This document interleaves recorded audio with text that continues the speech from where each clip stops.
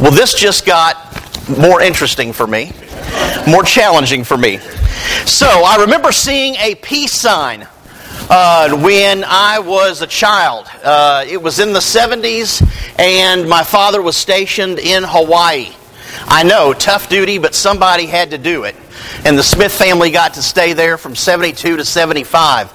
And I remember, of course, this is right after the United States had pulled out of Vietnam, and peace signs were everywhere.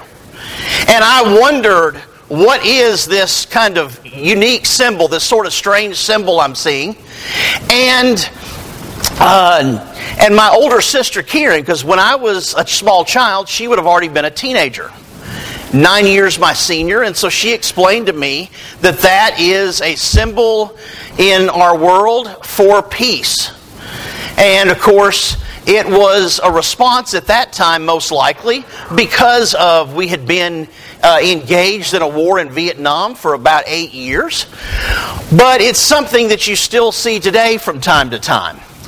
And in our series, Becoming More Like Jesus, we've come to that third week, and therefore that third fruit of the Spirit that's mentioned in Galatians 5. And that is peace. Now, when you hear the word peace, there's actually different things that can come to mind. In the secular world, the way we often hear it is, will you give me some peace and quiet?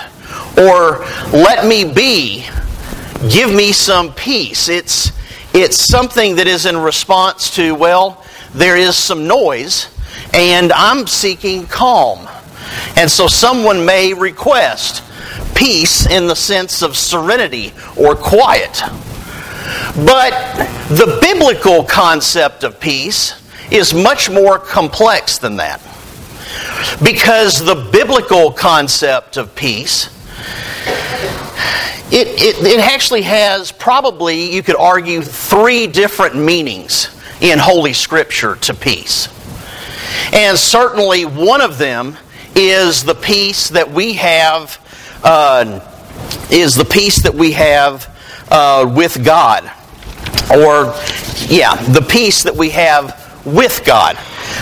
In Romans chapter 5, verse 1, it says, "Therefore, since we have been justified through faith..." Nope.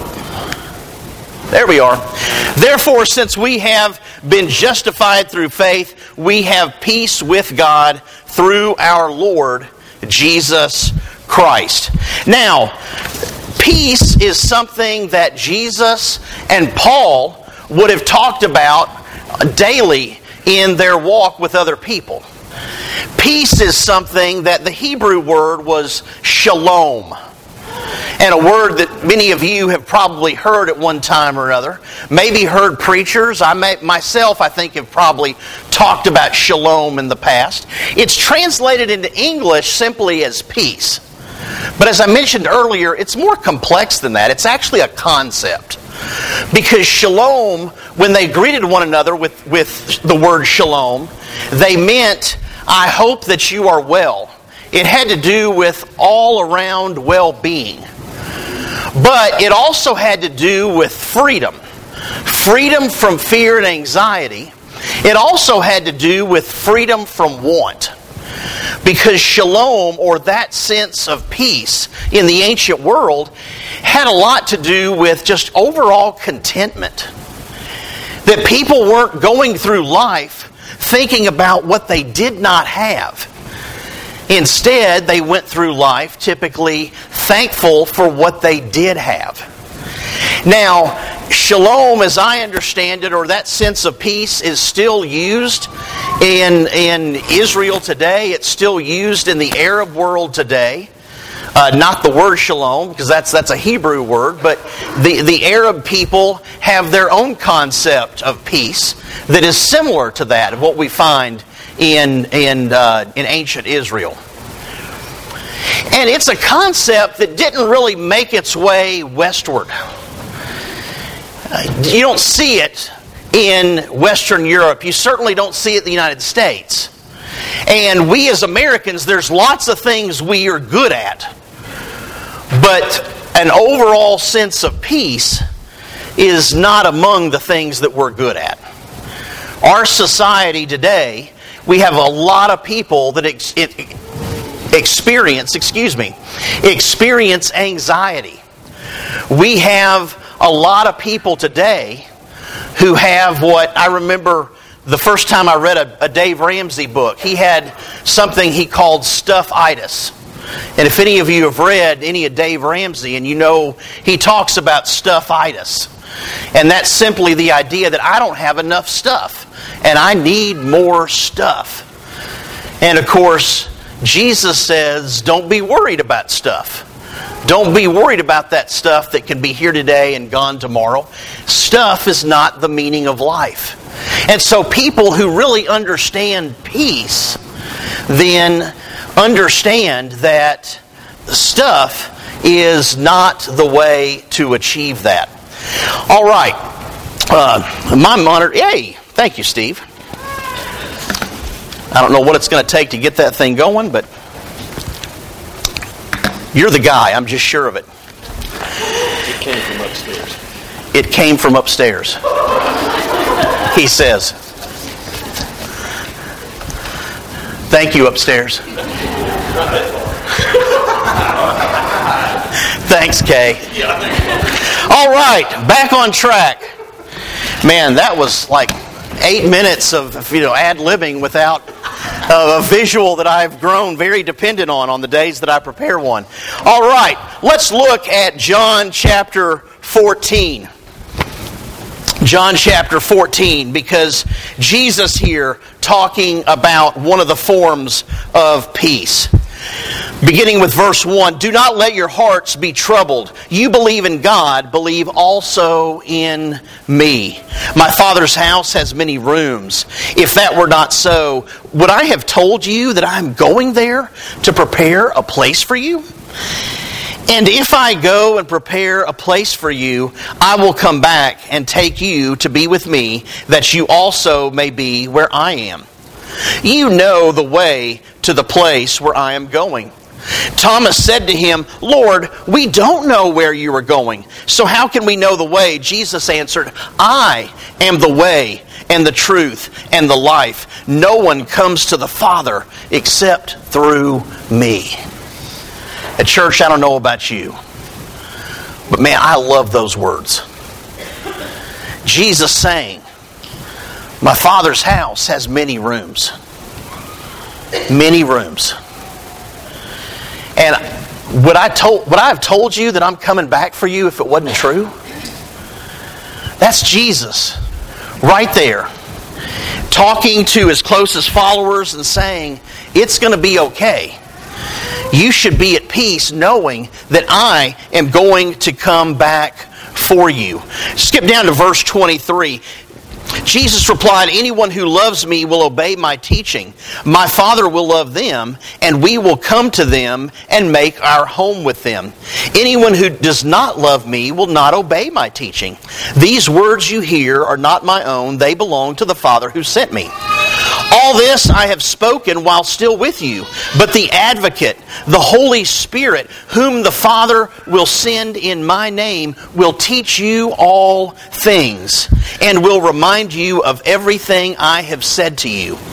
Peace I leave with you, my peace I give you. I do not give to you as the world gives. Do not let your hearts be troubled, and do not be afraid. Jesus saying, yeah, some of you that worry a lot, be at peace. Realize that it's all okay. It's in this same section. That's a couple chapters over. But in John 16 that he says, in this world, there's going to be times of trouble. You will have trouble, he tells us. He says, but take heart, because I have overcome the world. Now, if you're here most every Sunday, you've heard me quote that verse from John 16 over and over and over again. Because it's true. And because I think we need to be reminded of it. Because we're in this hallowed place. We're in this cocoon of love, mercy, and grace for a short while on Sunday mornings. And then we have to go out and do what, church? We got to go out and make our way in the world. And it's a tough place. Why? Because it's a fallen and broken world. It's not the world that God intended for us. And so we got to make our way the best way we can. Somebody asked me this week, how are you doing? And I said, well, right now I'm leaning into God. It was a tough day. And we have those on this side of glory, don't we, church? We have tough days. And I was in the midst of a tough day. And so somebody concerned about me, knowing I was probably in the middle of a tough day, said, how are you doing? How are you holding up? And I said, I'm leaning into God. Because it's so much better than any of the alternatives. And that was the truth. And so Jesus tells us about this peace that comes from God. Romans 5:1, Paul mentioned peace there, and that's the peace that we have with God. And he says it's through Jesus Christ.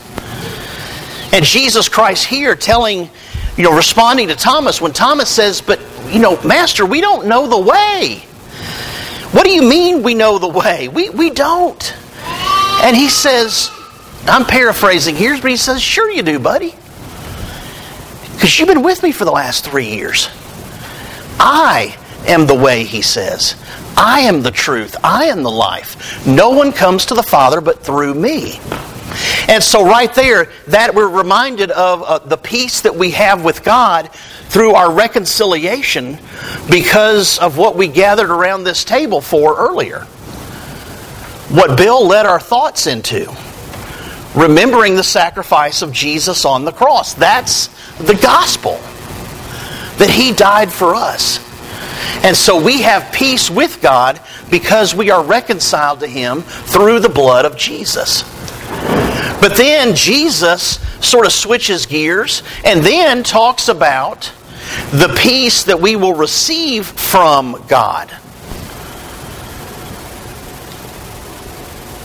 And what a beautiful peace that is.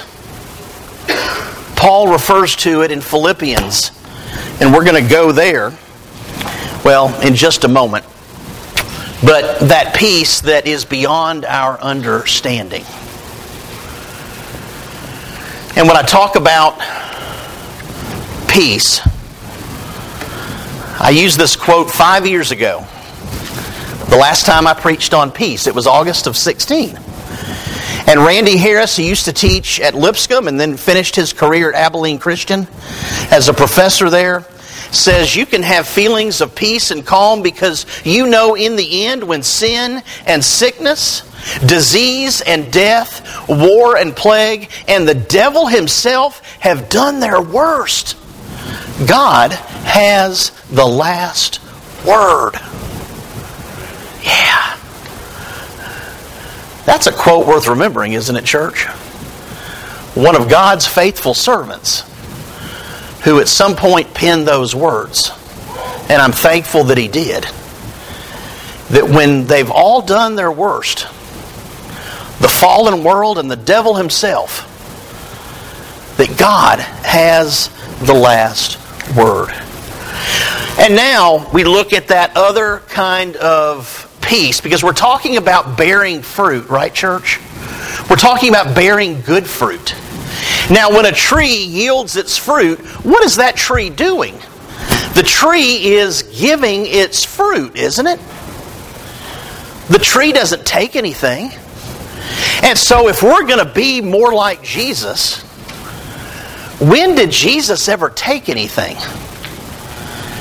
We're going to be people who give. Now, I'm not saying it's sinful when we accept something from someone else. But I'm saying that in our lives, it can be very easy for us to be self-absorbed. It can be very easy for us to just think about ourselves all the time if we're not careful. And so the fruit of the Spirit reminds us to be people who are giving. Giving of our love, giving of our joy, and now giving of our peace. And so as we turn to Philippians, we look at a place where Paul mentions peace a couple of times. Now, last week when we talked about joy, I mentioned that Paul talks about joy 21 times in his letters. And that any time something is repeated that many times, that there is some importance, and we, as readers of his letters, as readers of God's Word, that we need to take heed when something is repeated that many times. Well, church, Paul talks about peace in his letters 43 times. One reason for that, I think, is because there are, in fact, different forms of peace in the scriptural concept. And two of them are discussed right here in Philippians 4. Let's begin with verse 2. I plead with Euodia and I plead with Syntyche to be of the same mind in the Lord. Yes, and I ask you, my true companion, help these women, since they have contended at my side in the cause of the gospel, along with Clement and the rest of my co-workers whose names are in the book of life. I'm going to pause there, because these two ladies, Euodia and Syntyche, Paul says some good things about them. He says that they have contended at my side in the cause of the gospel. And he says here, but you, my true companion, he's talking about the church there. Writing to the church, he's not naming one individual there or signaling or referring to one individual there. He's referring to the church. He's saying, you as the church, you help these ladies. So, we don't know anything about Euodia and Syntyche, except that I get nervous when trying to pronounce their names in a public setting. Okay, but Euodia and Syntyche are two sisters in Christ that Paul thinks highly of. When Paul was in Philippi, they worked alongside him for the cause of the gospel, he says here. But we do know that for some reason there's been a rift. There's been a problem between Euodia and Syntyche. And so Paul knows, because he gets reports back from these churches that he visited, and when I say visited, he usually spent about 12, 18 months with a church. And so people that he lived alongside for several months, worked alongside, that he encouraged that church, appointed elders in a lot of cases, and strengthened the church, and then he went on to the next one. But he gets a report back at some point that, hey, Euodia and Syntyche, man, they are not getting along right now, brother. And so from prison, he takes the time to mention them in his letter. And says, come on, y'all. Come on, get it together. You know, be like-minded. Put this past you. And he's saying, hey, church, you help them get past this. Because we don't need division in the church. In other words, what, church? These ladies need to be at peace with one another. And if people who are fighting in a congregation are at peace, then what happens? The congregation is at peace. And I always feel in moments like this, like it's just helpful to just kind of issue a little disclaimer. No, there is no one in the Hohenwald Church of Christ that is at odds with one another that I'm aware of. Okay? I'm just preaching about peace because that's where we are in the fruit of the Spirit, and this is a form of it. Okay? But what it does tell us is that whenever we're having an issue with another brother or sister in Christ, that we're encouraged to get right. We're encouraged to get past it. And so then Paul moves on. Rejoice in the Lord always. I'll say it again, rejoice. Let your gentleness be evident to all. The Lord is near. Do not be anxious about anything, but in every situation, by prayer and petition, with thanksgiving, present your requests to God. And the peace of God, which transcends all understanding, will guard your hearts and minds in Christ Jesus. Finally, brothers and sisters, whatever is true, whatever is noble, whatever is right, whatever is pure, whatever is lovely, whatever is admirable, if anything is excellent or praiseworthy, think about such things. Whatever you have learned or received or heard from me or seen in me, put it into practice, and the God of peace will be with you. Now, what Paul is really saying there to us today is don't spend too much time watching cable news. Seriously. The stuff we watch, and cable news is just one example. But how much of that stuff that we watch is praiseworthy? How much of it is gentle? How much of it is beautiful? Right? We have to expose ourselves to those things that have a higher virtue. Because we spend too much time getting bogged down in the news of the world, the politics of the world, then we take our minds off Christ.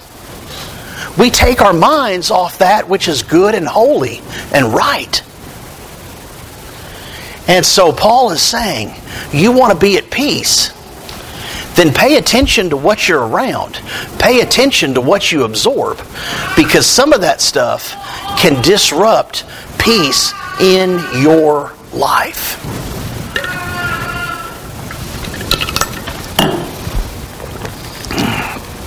Matthew 5, verse 9. Blessed are the peacemakers, for they will be called children of God. And so here we are now at that last form of peace. That form of peace that says that we're going to be agents of peace. Agents of easing tensions between other people. Agents of not letting little things become big things. Not letting things fester. Not letting us get to that point that we have a major problem with a brother or sister in Christ. And then if someone asks us, why do you and them not get along? And then what do, church? We have to stop and think. Where did this start? Or we might even be hesitant to explain it. I remember when Jesus asked the disciples, what was it y'all were arguing about on the road back there? And then they're reluctant to even tell him because they know how small it's going to make them look. Well, boss, we were arguing over which one of us was the greatest. And yeah, with good reason that you're not proud to talk about that with your teacher. Because that's petty. That's worldly. And so God wants us to be people who bring peace to the world. Who get beyond the petty and the worldly. That we are agents of peace, an easing of tensions. There once was a king who offered a prize to the artist who could paint the best picture of peace. Many artists tried. Now imagine that you're going to create a piece of art. For me, I have trouble with stick people, so that would be an overwhelming task. But some of you are talented artists. And so imagine that you're going to create a work of art that captures the concept of peace. Not an easy thing necessarily. The king looked at all the pictures, but there were only two he really liked, and he had to choose between those two. One picture was of a calm lake. The lake was a perfect mirror, for peaceful, towering mountains were all around it. Overhead was a blue sky with fluffy white clouds. All who saw this picture thought it was a perfect picture of peace and serenity. The other picture had mountains too, but these were rugged and bare. Above was an angry sky from which rain fell and in which lightning streaked. Not a difficult concept on a morning where we've already heard thunder, right, church? And so, down the side of the mountain tumbled a foaming waterfall. This did not look peaceful at all. But when the king looked, he saw behind the waterfall a tiny bush growing in a crack in the rock. In the bush, a mother bird had built her nest. There in the midst of the rush of angry water sat the mother bird on her nest. Perfect peace. The king chose the second picture because, he explained, peace does not mean to be in a place where there is no noise, no trouble, and no requirement of hard work. Peace means to be in the midst of all those things and still be calm in your heart. That is the true meaning of peace, said the king. Romans 12:14 through 21 is the last thing we're going to look at this morning. I've known a lot of Christians over the years who Romans 12 was one of their favorite passages in all of Holy Scripture. Beginning with verse 14. Bless those who persecute you. Bless and do not curse. Rejoice with those who rejoice. Mourn with those who mourn. Live in harmony with one another. Do not be proud, but be willing to associate with people of low position. Do not be conceited. Do not repay anyone evil for evil. Be careful to do what is right in the eyes of everyone. If it is possible, as far as it depends on you, live at peace with everyone. Do not take revenge, my dear friends, but leave room for God's wrath, for it is written, it is mine to avenge. I will repay, says the Lord. On the contrary, if your enemy is hungry, feed him. If he is thirsty, give him something to drink. In doing this, you will heap burning coals on his head. Do not be overcome by evil, but overcome evil with good. Romans to me is a complex letter at times. But that passage, church, I don't think that needs a whole lot of explanation, does it? It says, somebody does you wrong, you don't get them back. Somebody wrongs you, it doesn't matter what it is. And I know that's hard. Man, I know that's hard. But somebody wrongs you. And you return it with peace. You return it with love. You return it with kindness. That's how you respond when someone hurts you. One of the hardest things that God asks His people to do. But He asks it. And so, it's the challenge before us. The final verse of Scripture I want to leave us with today. 2 Thessalonians 3:16. Now may the Lord of peace Himself give you peace at all times and in every way. The Lord be with all of you. Peace. It's complex. It's layered. It has different meanings depending on the context. But whether it is the peace we have with God, whether it is the peace that God gives us, a peace that overcomes us in times of trouble when we pray to Him, that is just beyond our understanding or explanation. Or whether it is that peace that we are challenged to carry out. A peace that says, no, I'm the righteous judge. I dole out the punishment. That's not your place. Let's be people who rejoice in the peace we have with God. But let's be people who are challenged to be agents of peace in a fallen and broken world. If you're with us today and you have not yet put on Christ in baptism, you have not yet accepted the peace that comes from God, then we invite you to respond this morning. We can take your confession and you can begin life anew as a child of God. And if you're with us this morning and there is something that you need us to pray with you about, then the invitation is offered for that reason also.